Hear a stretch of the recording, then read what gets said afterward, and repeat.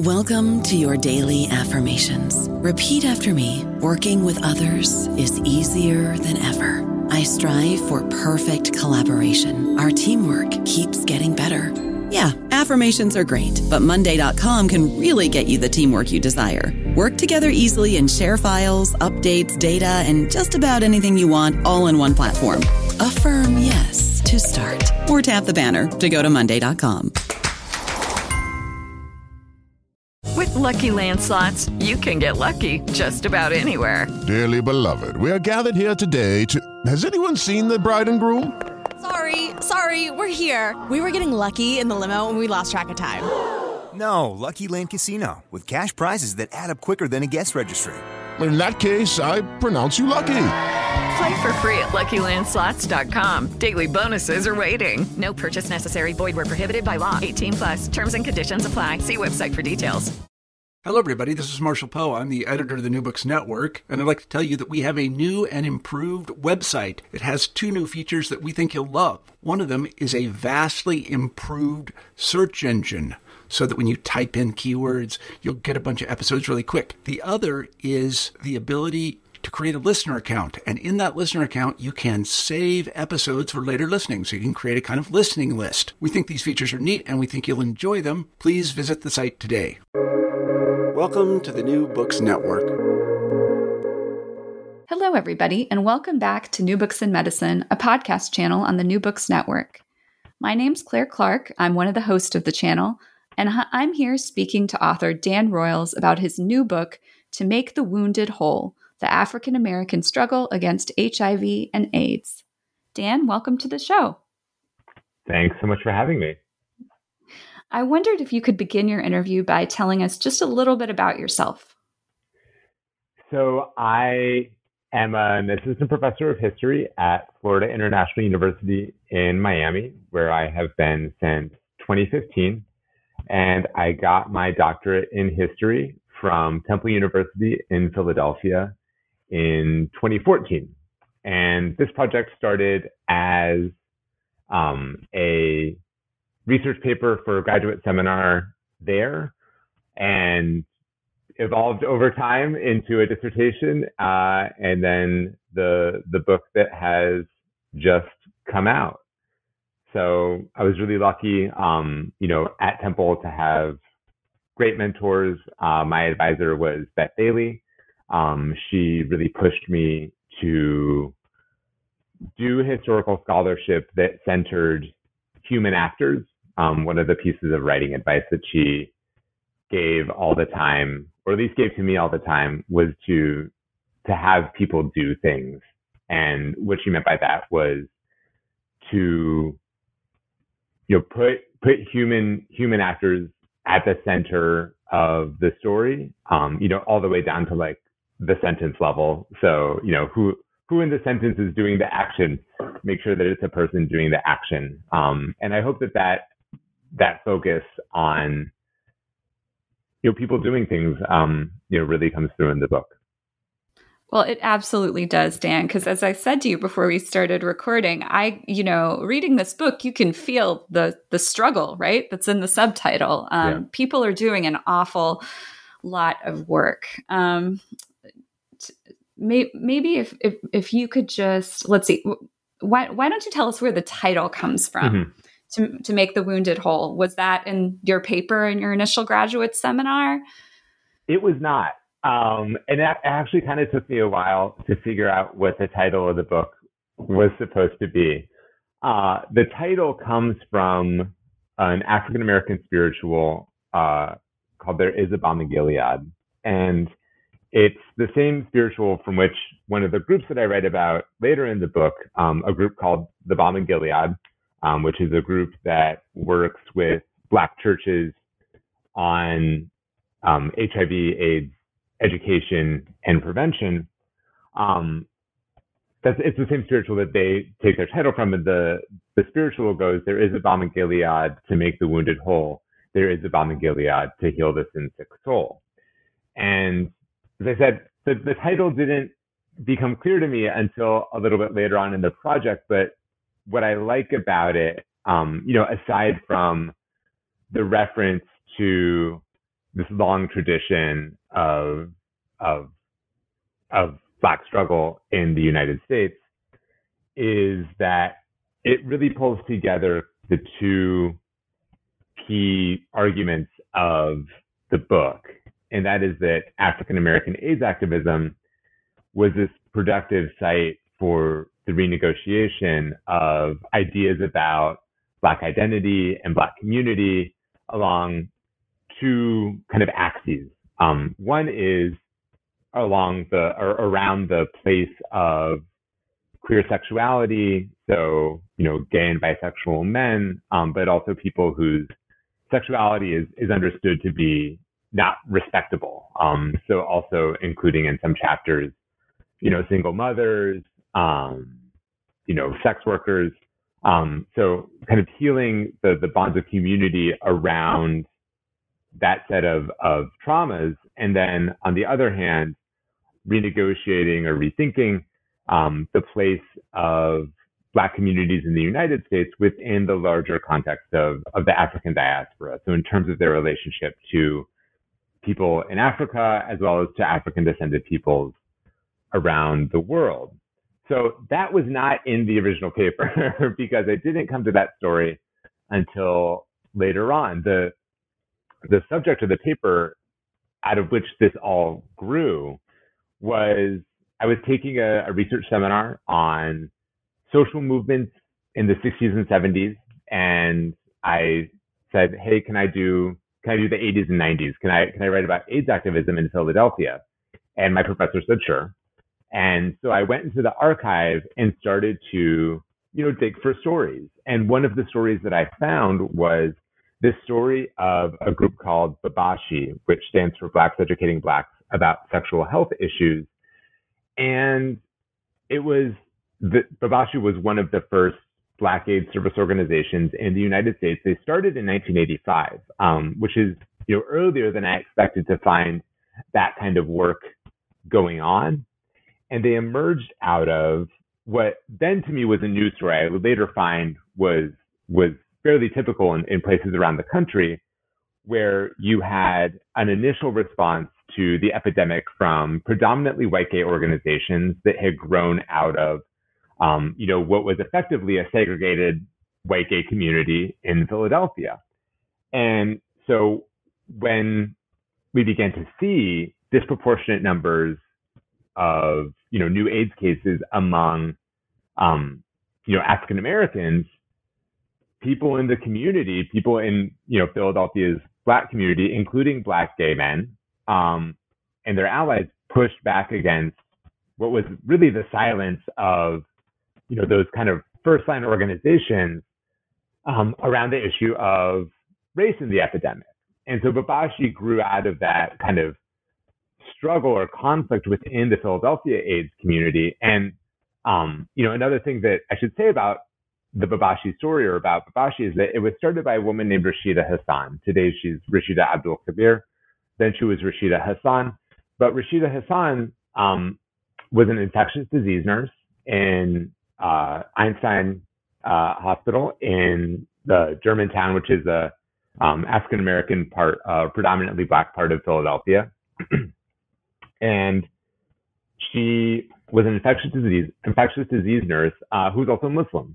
And she, wears a niqab, a headscarf. And just like this story about this Black Muslim nurse wearing a headscarf, being a fierce advocate for people with AIDS in 1985, exploded so many ideas that I had unconsciously about what AIDS activism looks like, what an AIDS activist looks like, and what the story of AIDS activism in this country is. That even though it was just part of this paper, that became the kernel for the first chapter of the dissertation, which became the first chapter for the book, and really the kernel for the whole project. Because I kind of thought that if there was this story in Philadelphia that shattered so many assumptions that I had that I didn't even know that I had about this bigger history, then probably there were lots of stories like that around the country. And as I did a little bit more research, I found that in fact there were. And so, those other stories became the other chapters in the book. Because I think, what most people would assume, what I might have assumed before reading your book is that that the story about AIDS activism is mainly set in San Francisco or in New York City. And the fact that you're seeing this kind of organizing, as you said, so relatively early into the epidemic is really really fascinating. And so it's neat to hear that came sort of right out of an archival discovery that you had. Then as you were kind of crafting your, so you make this discovery, and then you're kind of putting together how the story you tell fits into sort of the larger narratives around AIDS activism. I guess, what historiographies do you see the book contributing to? Well, there's the historiography just on AIDS and AIDS activism in the U.S., which is, I guess, and as historiographies go, it's a pretty young or new historiography. But, one in which the question of specifically African-American organizing has been really understudied. There is one kind of landmark book called The Boundaries of Blackness, which is by Kathy Cohen, who's a political scientist. And that book came out in, I think, 1999. And kind of the thrust of the book is about explaining why there is not more of a response, or there is not, the kind of response that we saw in the civil rights movement to, injustices around segregation and voting rights. And so really, Cohen's book is in part about explaining why groups like the Urban League or the NAACP were not on the front lines of the response to AIDS. And that is a question that's worth asking. And part of the answer that she arrives at is that it really turns on, this idea of respectability. And because the epidemic initially, was seen in people who were understood to be outside of respectability. So, gay and bisexual men, sex workers, people who, were using drugs, that kind of put it off the table for groups like the NAACP, the Urban League, Black churches, as well, to formulate anything like the kind of civil rights response. And, where I'm kind of fitting into that is, it's not to, dismiss or overturn anything that Cohen wrote, but to shift perspective more to the grassroots, from the national level, to see what groups like the Bashi were doing in Philadelphia, like the Balmain Gilead was doing, initially in New York and later on elsewhere. But to look, kind of at a different scale of activity, to see a much larger set of stories. And, ultimately, I'm kind of in conversation with this idea that, that there's something about AIDS that speaks to the boundaries of Blackness. And my argument is that really AIDS activists renegotiated those boundaries, maybe more than they were stymied by them. So there's the AIDS and AIDS activism historiography. There's a historiography about Black health activism in this country, where we get into, the movement to integrate hospitals, public health campaigns, and then a whole literature about Black internationalism, that has become much more developed, I think, in recent years, where some of the work that these groups end up doing internationally is really, building on or of a piece with a long history of engagement of African Americans with other parts of the diaspora and with peoples in Africa. So kind of like working in these historiographies, all at once, or kind of bringing them into the same frame. So there are 7 stories, 7 chapters that the book, to taken together, provide what you call a composite portrait of a larger movement of African American AIDS activism. How did you select those 7 stories to tell? I guess one you found in the graduate school seminar, but how did you select to choose these 7 to focus on? And then what different facets of African American AIDS activism does each one illuminate? Because they're it's not the same story told 7 times with different names, right? There are 7 distinct stories. Yeah. So I do want to emphasize that this is that, as you said, a composite portrait. It is 7 stories. These are not the only 7 stories that you could tell about African American AIDS activism. And so, this book is a book about African American AIDS activism and not the book about African American AIDS activism. I want to be really clear about that. I picked them to speak to, because together they speak to, the variety and creativity of approaches within this larger phenomenon of African American AIDS activism. The first 3 I put together because they illuminate kind of different ways of thinking about the relationship between gayness and Blackness. So that's the Babashi story, where you see Rashida and kind of other leaders within Babashi make this argument that in order to make any headway in the Black AIDS epidemic in Philadelphia, that they really need to canvass the entire Black community.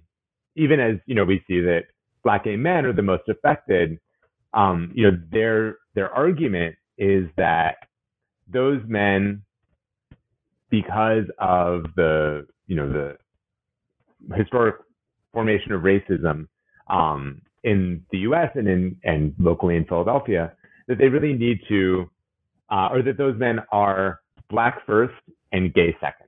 So in order to reach them, you need to go to the Black community. There is no Black gay community in the way that there's no Black gay neighborhood in Philadelphia in the way that there was, what they still in Philadelphia called the gayborhood, which was a kind of normatively, tacitly white space.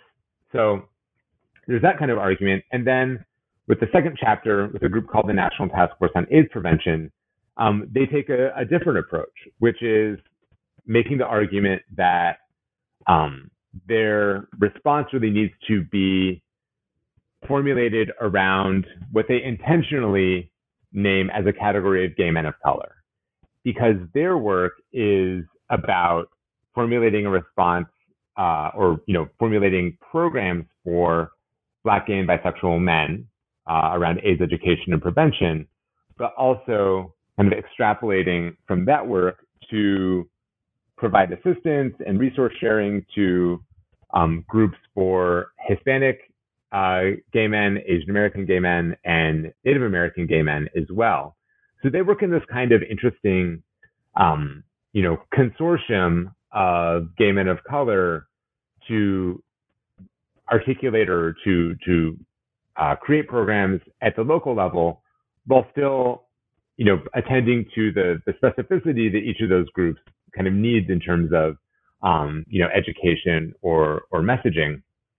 And then in the third chapter, we get to a group called Gay Men of African Descent, which takes a more Afrocentric approach to AIDS education, kind of fitting that within the larger project of attending to Black gay men's self-esteem. So they are kind of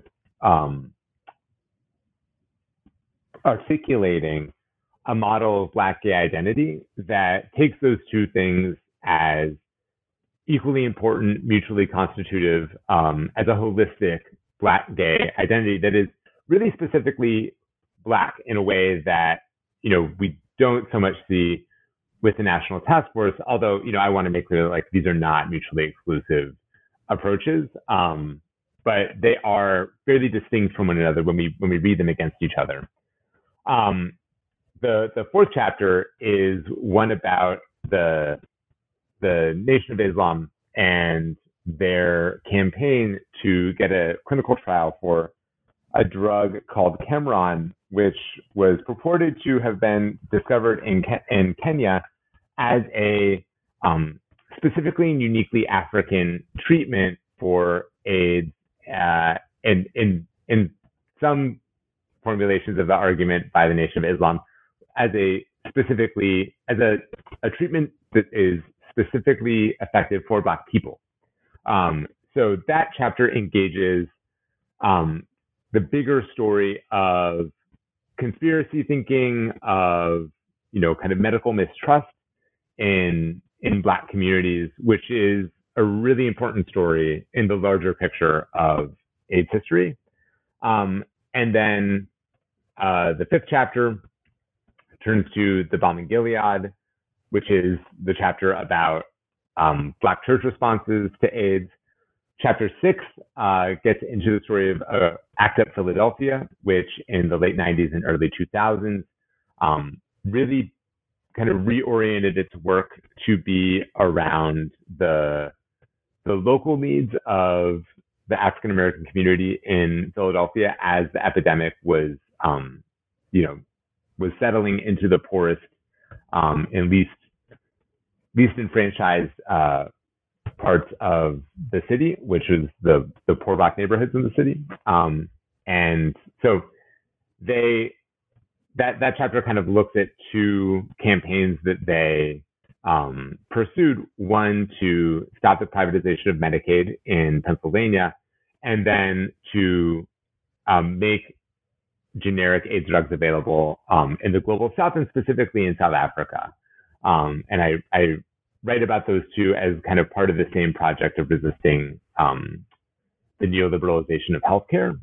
And then the last chapter is about a group called Sister Love in Atlanta, which takes an explicitly and self-consciously intersectional approach to HIV and AIDS education and prevention for Black women, both in the U.S. South and in South Africa. So as they say, in both the South within the North, which is, the South within the global North, and then in the global South as well. So, I wanted these stories to be geographically diverse, to, look at the range of approaches that I saw in the archive to attend to AIDS education and prevention among different, subsections of Black communities within the United States, to put together this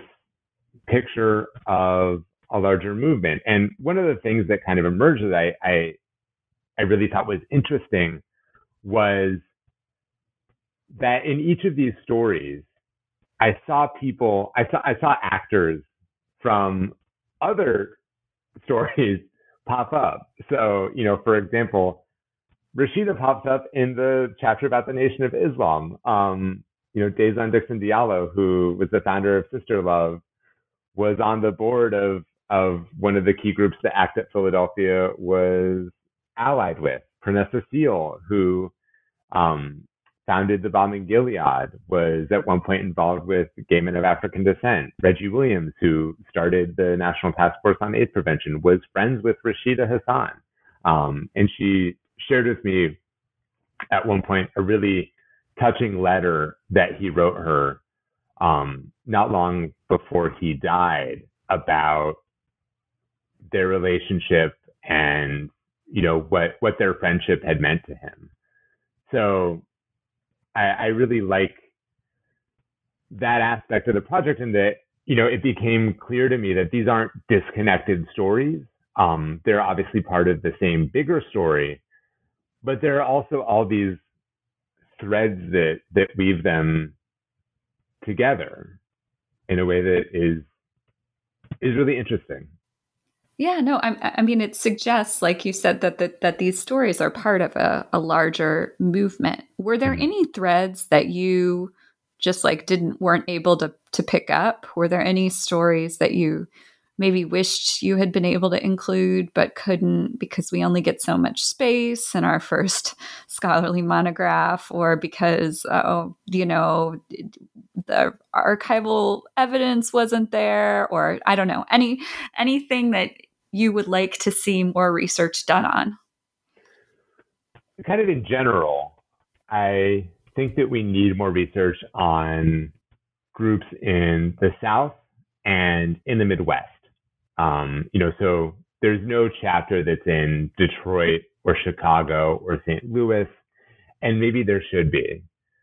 Also there's a chapter, set primarily in Atlanta, but I think we could use more work on AIDS activism, African-American AIDS activism in the U.S. South. So, those are kind of two big categories of stories that I'd like to see more of. But there are lots of like little kind of side narratives that I ultimately couldn't include. There's one that I really think is interesting, and it's about an activist from South Africa named Simon Nikoli, who was imprisoned as an anti-apartheid activist in the 80s, but was also a gay man, a Black African gay man, and was HIV positive. And he went on this tour of the United States in the late 80s, early 90s, of groups like the National Task Force on AIDS Prevention and Gay Men of African Descent, and was kind of celebrated by them, received by them, formed relationships with the men in those groups and others. And I think it speaks to, the diasporic part of the story, to those groups' engagement with other activists, other Black gay activists from Africa and other parts of the global South. And I just couldn't bring that story into the book in a way that was kind of satisfying.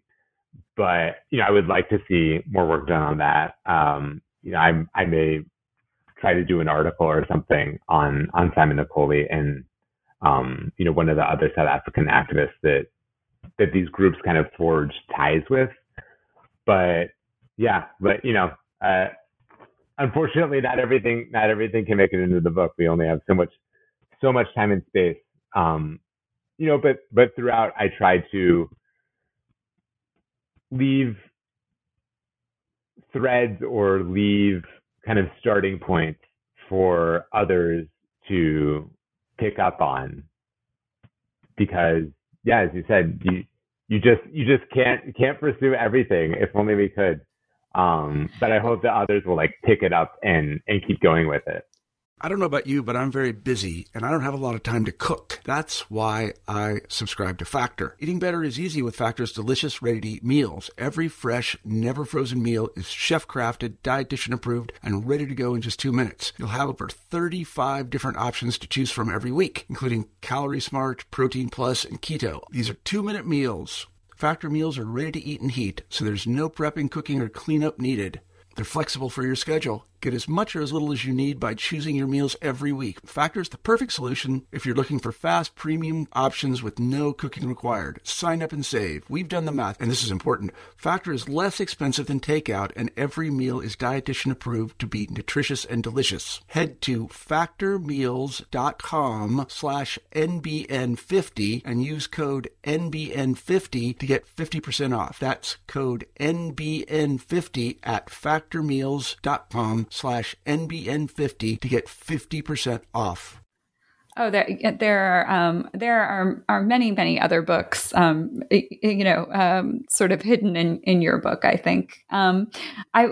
Let's see if we can talk a little bit about sort of each of these stories in some more detail. So you mentioned Gay Men of African Descent, the National Task Force on AIDS Prevention, And you kind of contrast a little bit the philosophies or approaches of these organizations, especially as you were just talking about, kind of in relation to issues of multiculturalism or diaspora. Could you say a little bit more about that? Yeah. So kind of the key distinction here is that like National Task Force on AIDS Prevention takes a multicultural approach, and Gay Men of African Descent takes an Afrocentric approach.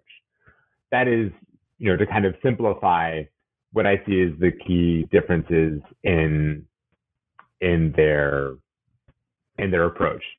And for the National Task Force, I think it comes out of two things. One is that the National Task Force on AIDS Prevention starts as a project of a national group called the National Association of Black and White Men Together. And that is a group that formed in 1980 as a kind of social space for Black and white gay men who wanted to socialize together. They get into some political activity, combating racism in local gay neighborhoods, in protesting, South African leaders when they come to the United States. But it's primarily probably a social group before they form the National Task Force on AIDS Prevention. So kind of already that group is coming from an interracial context. And then the National Task Force, once it gets off the ground, because they get a significant amount of CDC funding in the late 80s, becomes headquartered in San Francisco, which is, more than, say, Philadelphia, probably, a multicultural city where you have a significant Asian American population, you have a significant Hispanic or Latino population, as well as the African American population that you have in San Francisco and across the Bay, in Oakland and Richmond. So, I think that really shaped the approach that the National Task Force on AIDS Prevention took, in part because locally it made more sense for them to ally with Hispanic, Asian American, and American Indian groups to compete for funding than it did for them to compete directly with those groups for funding. So there's an issue of, hey, we can pool talent and resources and capacity in order to, build something that will work for all of us. And there are things that we can learn from each other in the sense that we are all working in a context that is, normatively, if not explicitly, white supremacist, or, that centers the needs and experiences of the white population. So, their approach of looking at the epidemic in gay men of color as an intentional category, I think came out of that context. Contrast that with Gay Men of African Descent, which is working in New York City, and is, although they do kind of flirt at one point in the late 80s or early 90s with a more multicultural approach, their approach becomes more Afrocentric over time. And it's pretty explicitly Afrocentric from the start. I mean, they are gay men of African descent.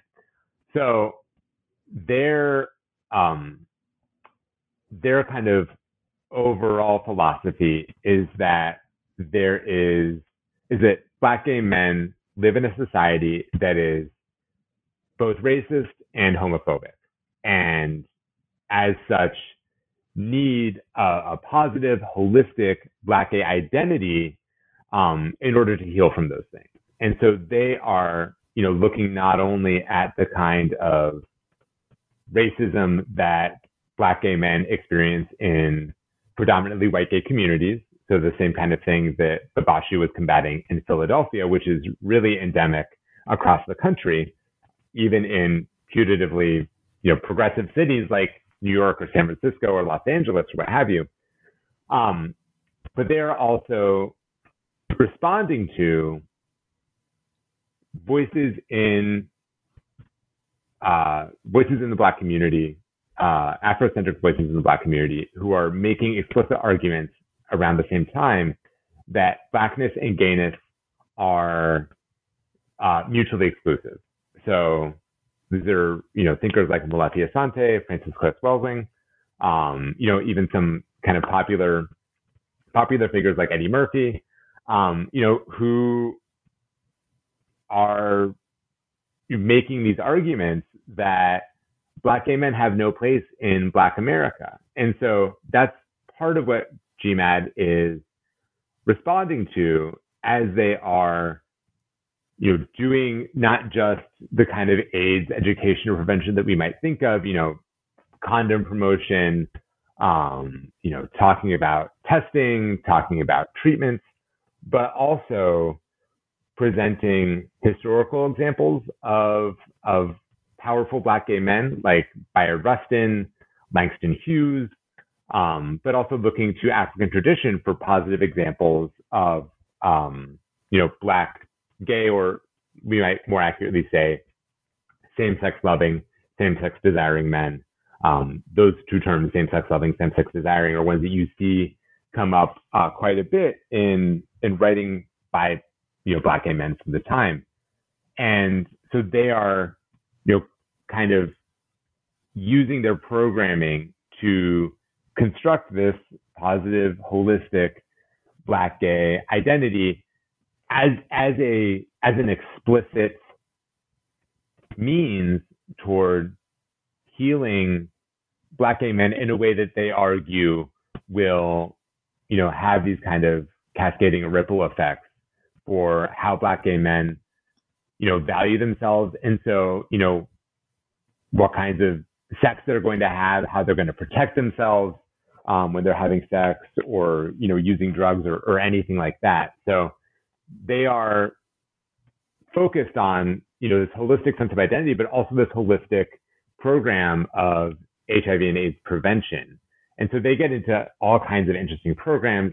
But one of those that I thought was really interesting was a program called Lifestyles Genesis, which was a program that they worked on with the Black Leadership Coalition on AIDS that was all built around Kwanzaa principles. So it's like the 7 principles of Kwanzaa structure this AIDS education program for Black gay men, which is, I just thought, so interesting and not something that I expected to find in the archive. But you see them kind of over time working more and more in that vein. You see more kind of Afrocentric iconography, terminology come into their programming. You see that also with, the parts of the National Task Force, but you see it, I think, more with GMAD. And so I wanted those two stories to kind of stand together to show, two fairly divergent approaches that I think also invite us to think about, the changing politics of race in an increasingly diverse country. Because in the 1980s, 1990s, we're 20, 25, 30 years after immigration reform in 1965, the Hart-Celler Act. And, so we are moving from a model of Black-white race relations to a much more multicultural, diverse country. And I think you see in these stories, people are grappling with that in the context of this crisis. And I think they're interesting also in that way, or for that reason, to see what people kind of do with that on the ground, work out, the meaning of diversity, the meaning of multiculturalism, as it's changing. And we'll get to the whole, usable past sort of question at the end. Yeah. But I certainly, as I was reading your book, saw all sorts of instances of things that were applicable to today. And I, just the in the description of how GMAD wove history into their health education efforts. And I mean, certainly, for those of us who teach in, health professions or aspiring health profession students today, are finding history of medicine to be more relevant than ever. So anyway, I thought that was really fascinating. Another fascinating story that it could probably be a Netflix miniseries or something is this Cameron story. So I want you to tell us what it is, but also tell us why you have kind of a counterintuitive conclusion, which is that its appeal, far from being a kind of sideshow to the fight against AIDS, this is what you write, speaks to the close connection between AIDS and Black America and much older wounds that have yet to be made whole. So why don't you tell the Cameron story as a Netflix sideshow to the fight against AIDS? Yeah. So I want to start by saying this is the first chapter that I wrote of the dissertation. It was the first thing that I did, and it was one that I did not expect to find. This chapter started as one about needle exchange and conspiracy theory, and over the course of a weekend of research became the story about Cameron. So Cameron was a treatment for AIDS that was announced in, I think it was 1990, maybe it was 1989, but around that time it was announced by a doctor in Kenya, and he claimed that it was 1989. He claimed that he'd given this treatment to patients in his clinic, and that they had shown remarkable improvement on their AIDS symptoms, and that some had even converted from HIV positive to HIV negative. In 1989, there is effectively one treatment for AIDS in the United States. It is AZT, which is extremely toxic. And so this is this is a landmark announcement if it's true. The makeup of the drug was a low dose of alpha interferon taken orally. And doctors had experimented with using interferon to treat HIV or to treat AIDS, had not been successful. So there's kind of quite a lot of doubt around this announcement, but it got picked up by the Black press in the United States, who saw in the silence of the international press and the mainstream press in the United States, saw a kind of conspiracy of silence in that. And so they took up the mantle of, promoting awareness of Cameron in the U.S.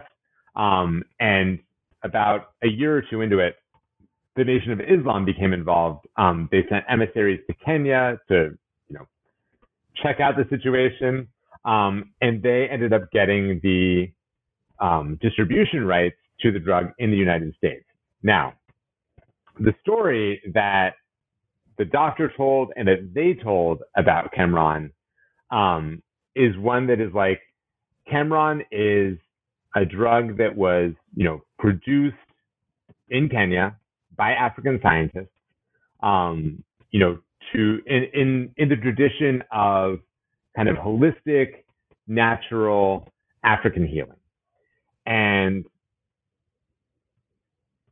the reality, it turns out, is a bit more complicated. So it seems, and it's a little bit hard to say definitively, that the initial research was done by a doctor in Dallas who published about it in one of the medical journals, and may have even kind of used the hospital in Kenya as a clinical trial site or a trial site for this treatment in order to kind of get around ethical regulations in the United States.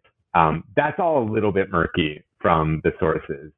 But what we do know is that the Nation of Islam really took up the mantle of promoting Cameron in the United States, in which they had an economic interest by 1992, and sent people around the country to talk up Cameron and promote the idea that it was a treatment that would specifically be effective for people of African descent, and that it was being ignored for any of a variety of reasons.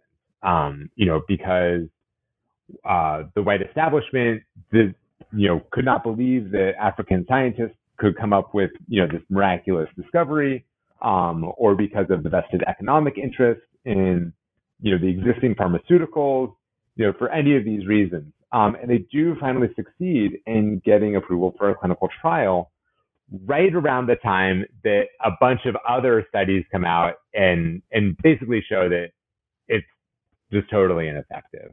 And it limps along for a couple of years before we get highly active antiretroviral drugs, that really change the landscape of HIV and AIDS treatment. And so it becomes a little bit of a moot point. But what is important about the story is just how successful the Nation of Islam is in promoting Qumran. It's clear that they are tapping into, a deep-seated mistrust of medical authorities in Black communities in the United States, and not just in the United States, I should say, but elsewhere. But specifically, they're working in the United States, and so that is part of the larger history of Black health activism in this country. It's if you want to kind of wrap it up into a single anecdote, it's think about Tuskegee. This is fresh in the minds really of people when AIDS hit in the 80s. Tuskegee was revealed, I think, in 1976. So this is really fresh in the minds, but it's not just Tuskegee. It's the long history of, unethical medical experimentation, of medical abuse, of medical neglect.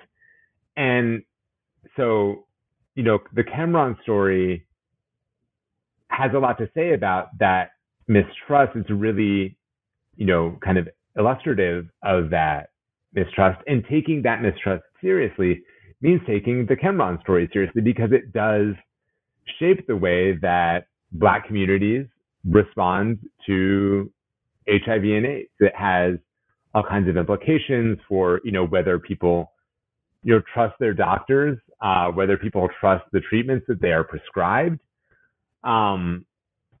So, it's important for that reason, but it also helps us to tell what I think is a more complex story of AIDS that includes groups like the Nation of Islam, that are, to say the very least, complicated.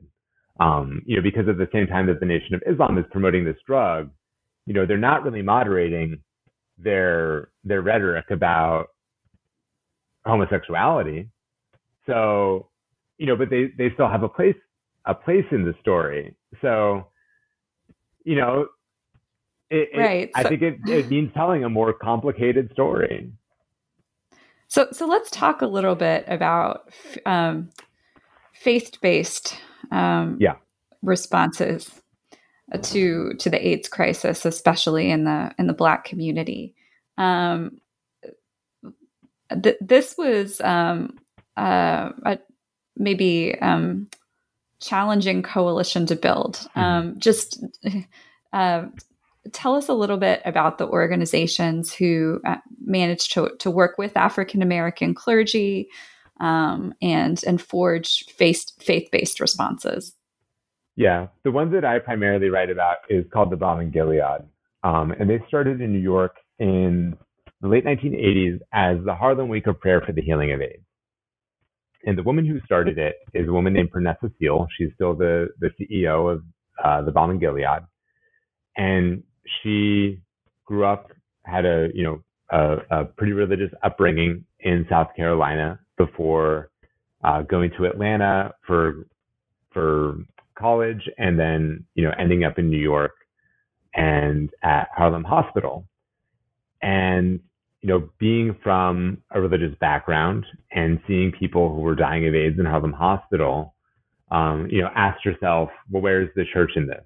And the church was not ignorant of AIDS as a problem, right? The pastors, the ministers, they're the ones who are conducting funerals. They oversee the choirs and the music departments where, a lot of Black gay men found a home in the church. And so they're not ignorant of the problem.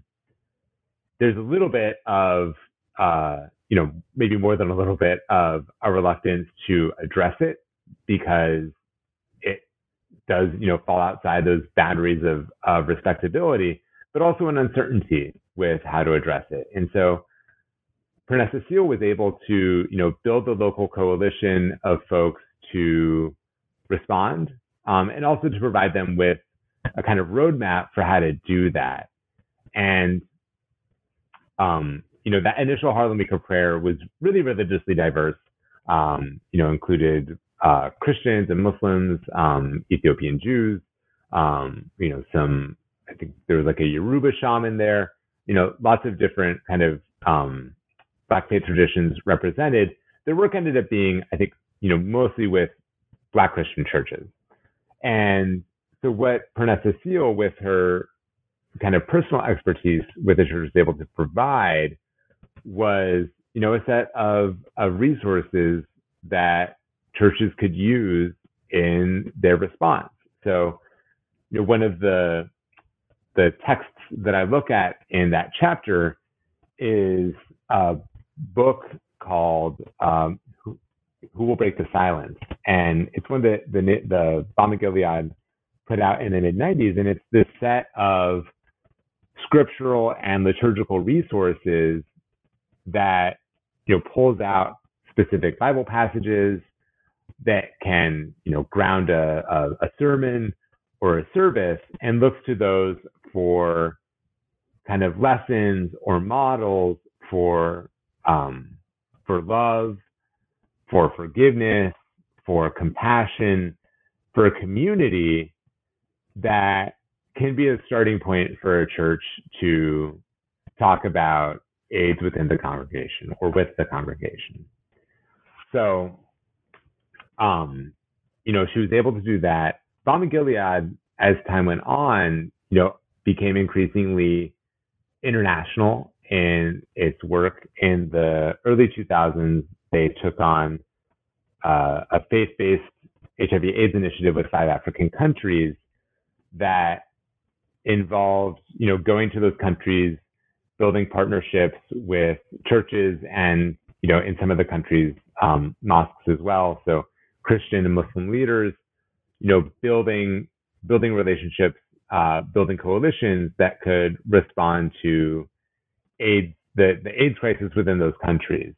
Some of those partnerships lasted. The Balm in Gilead today still has a second headquarters in Dar es Salaam in Tanzania, and some of them did not.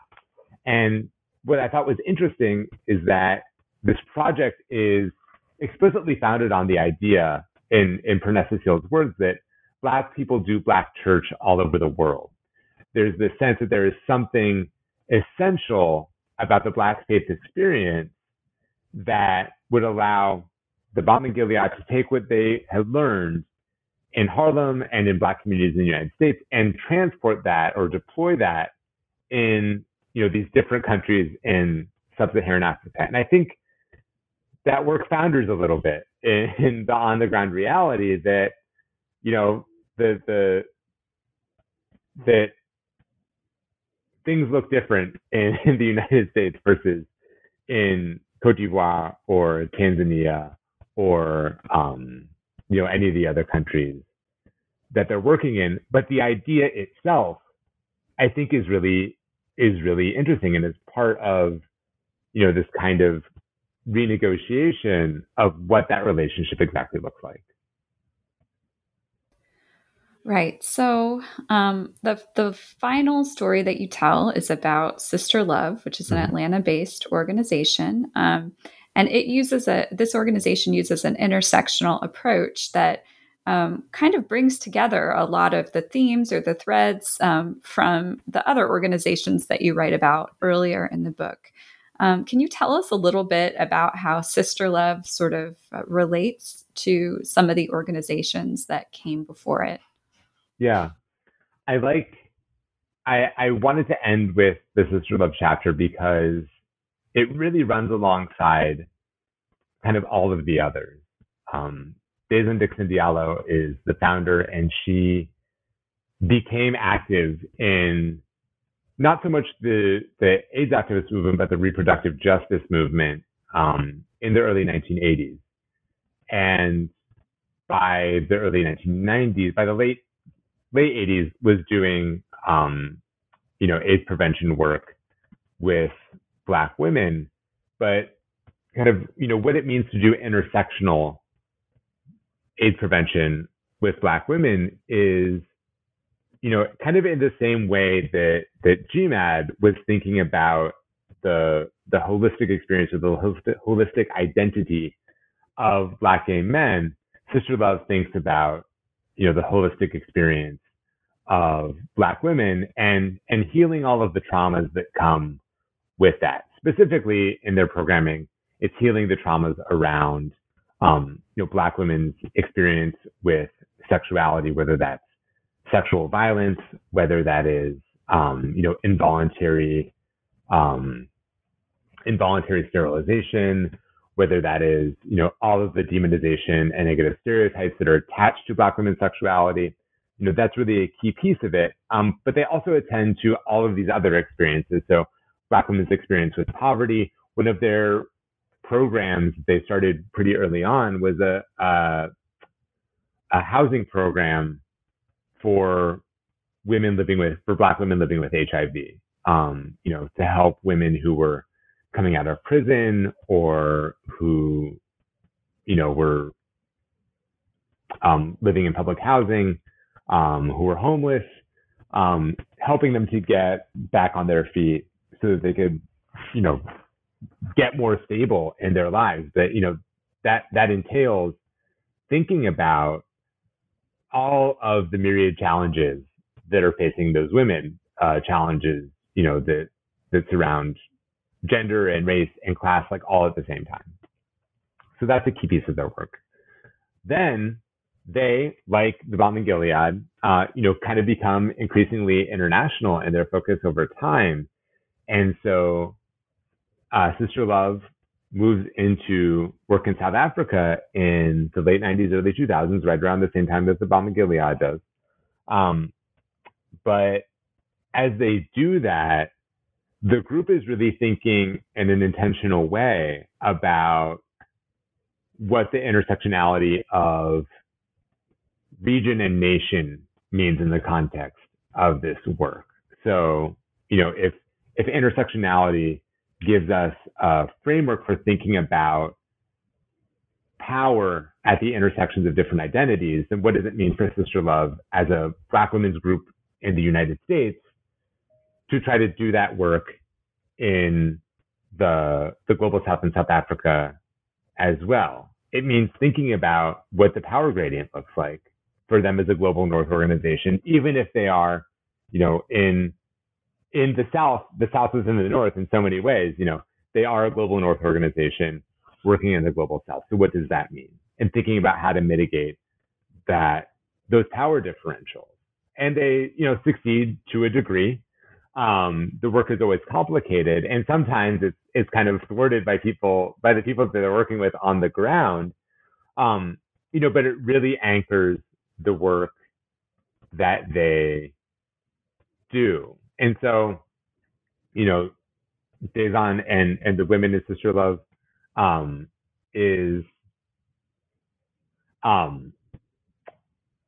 they are kind of working in the same intellectual tradition that GMAD is, because GMAD is also drawing from the work of Black feminists like Barbara Smith and Cheryl Clark and Audre Lorde. They're working within that same tradition, and they're doing work that in some ways looks similar to the other groups. So as Balm in Gilead becomes increasingly international, as ACT UP Philadelphia becomes increasingly international, as other groups that I read about in different ways are engaging with either people or groups in Africa or other parts of the diaspora, they're doing the same kind of thing, and they're bringing that intersectional lens to it. So this brings us to this usable past question. So I like towards the end of interviews, I like to ask, how, if I'm talking to someone who's written about anything relevant to history of medicine, how the history relates to contemporary problems. But actually with your book, To Make the Wounded Whole brings us all the way up to the present. So you end in the present moment. So could you tell us a little bit about how the conclusion of the book, you conclude the history that you tell, but at the same time, you are calling your readers to take action and to look forward. So what is the message at the end of the book? The conclusion was really challenging to write, because how do you write the ending to a story that's still ongoing? And so what I ended up doing in the conclusion, was writing about some of the challenges that we still face. And, one of the challenges that I had not necessarily anticipated, when I was kind of in the middle of this project, was that we could face the possibility of taking such a big step backward as we seemed to be about to do in 2017, when it looked like the Affordable Care Act was going to be overturned.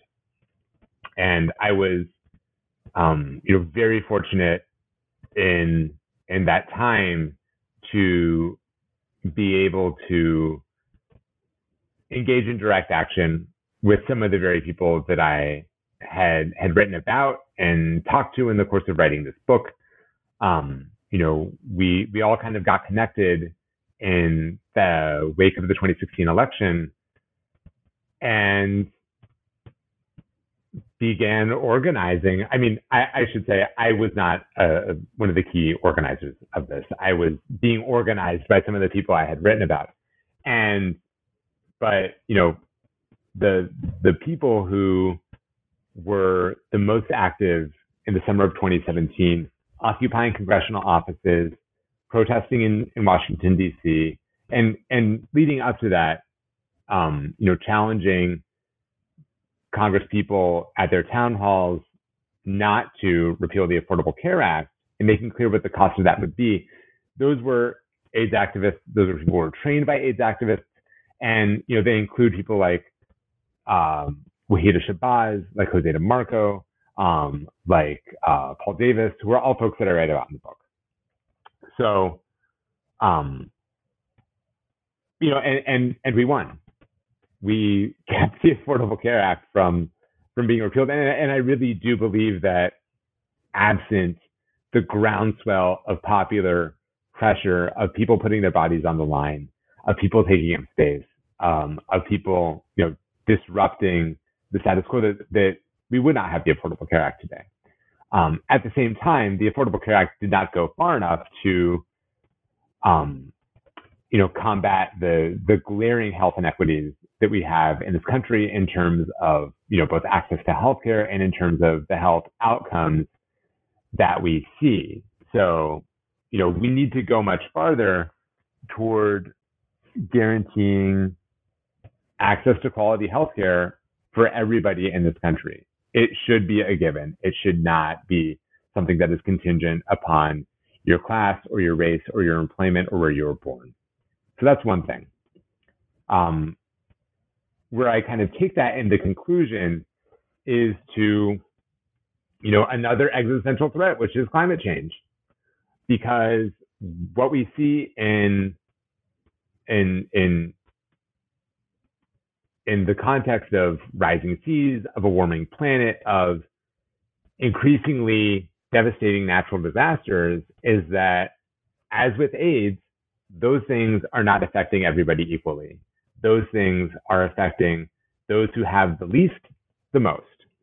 And so that's, I think we can take what we know from trying to fight AIDS as a global pandemic to the fight against climate change by, centering the needs, the experiences, the voices of those who have been and are disfranchised, disempowered, silenced.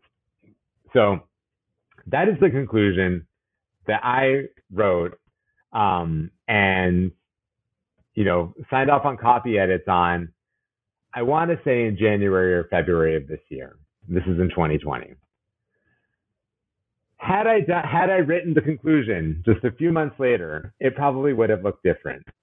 Because what I did not see was that we were going to be, when this book came out, in the midst of another global pandemic.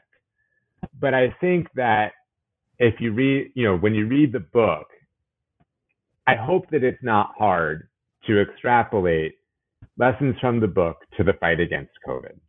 Because if you are familiar with this history, then nothing about the way that COVID has unfolded in terms of those race and class disparities in the United States should be surprising. It is in some ways a depressingly familiar story because, once again, the people who have the least are affected the most in terms of infection rates, in terms of death rates.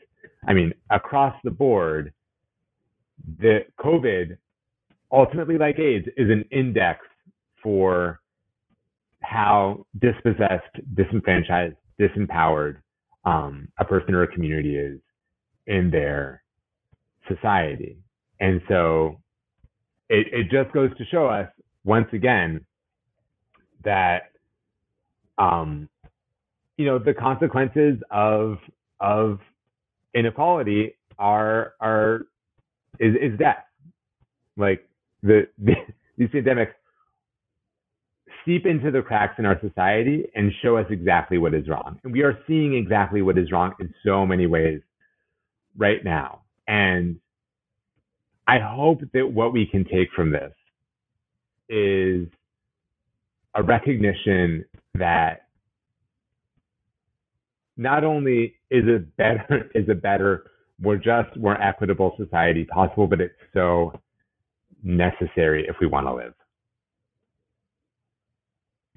Dan, it is very clear at the end of your book that there's a lot more work to be done, and we have taken up a lot of your time. Can you tell us, before we go, what are you working on next? So I'm taking a little bit of a shift with the next project, away from AIDS history, although I will continue to work in the field.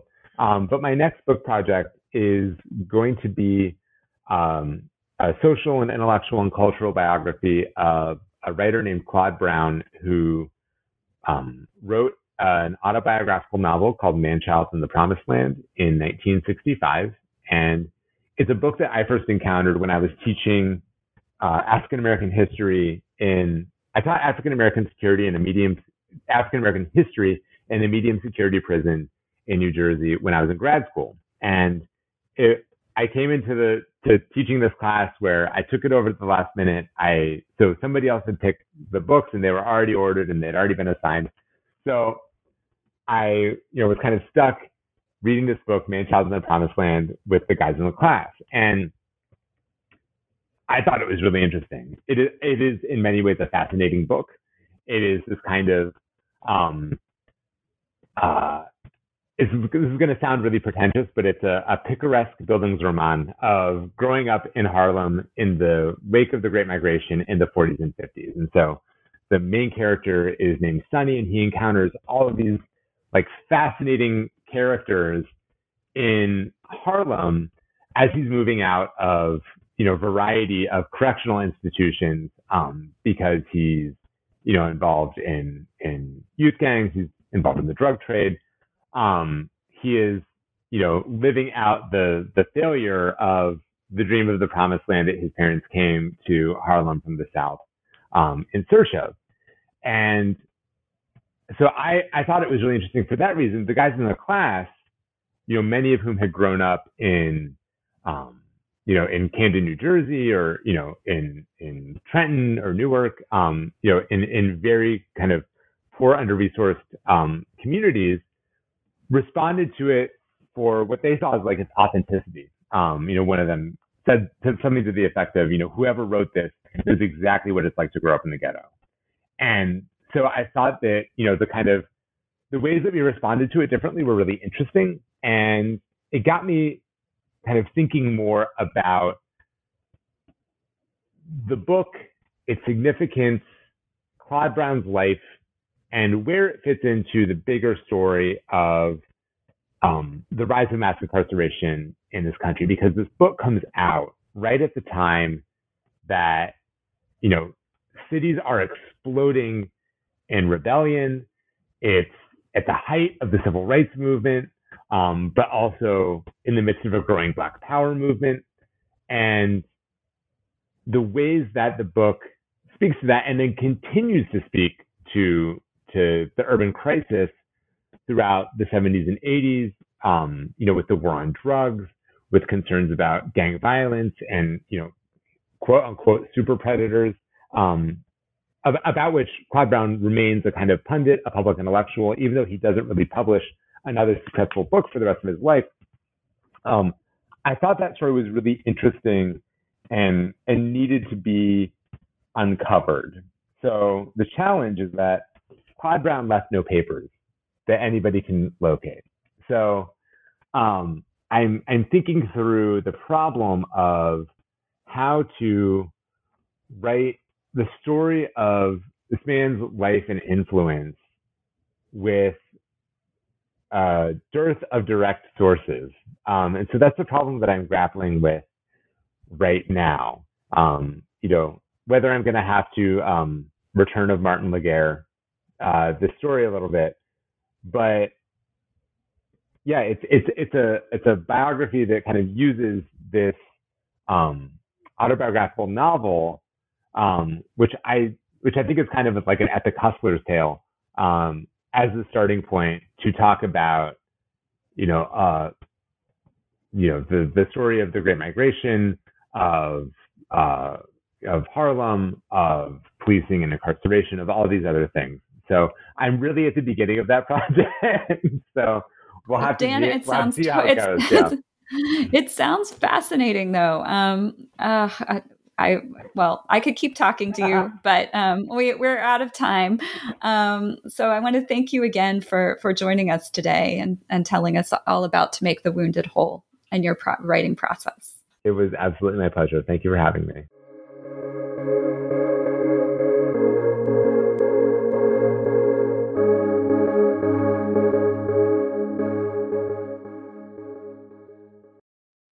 Lucky Land Casino, asking people, what's the weirdest place you've gotten lucky? Lucky? In line at the deli, I guess? Aha, in my dentist's office.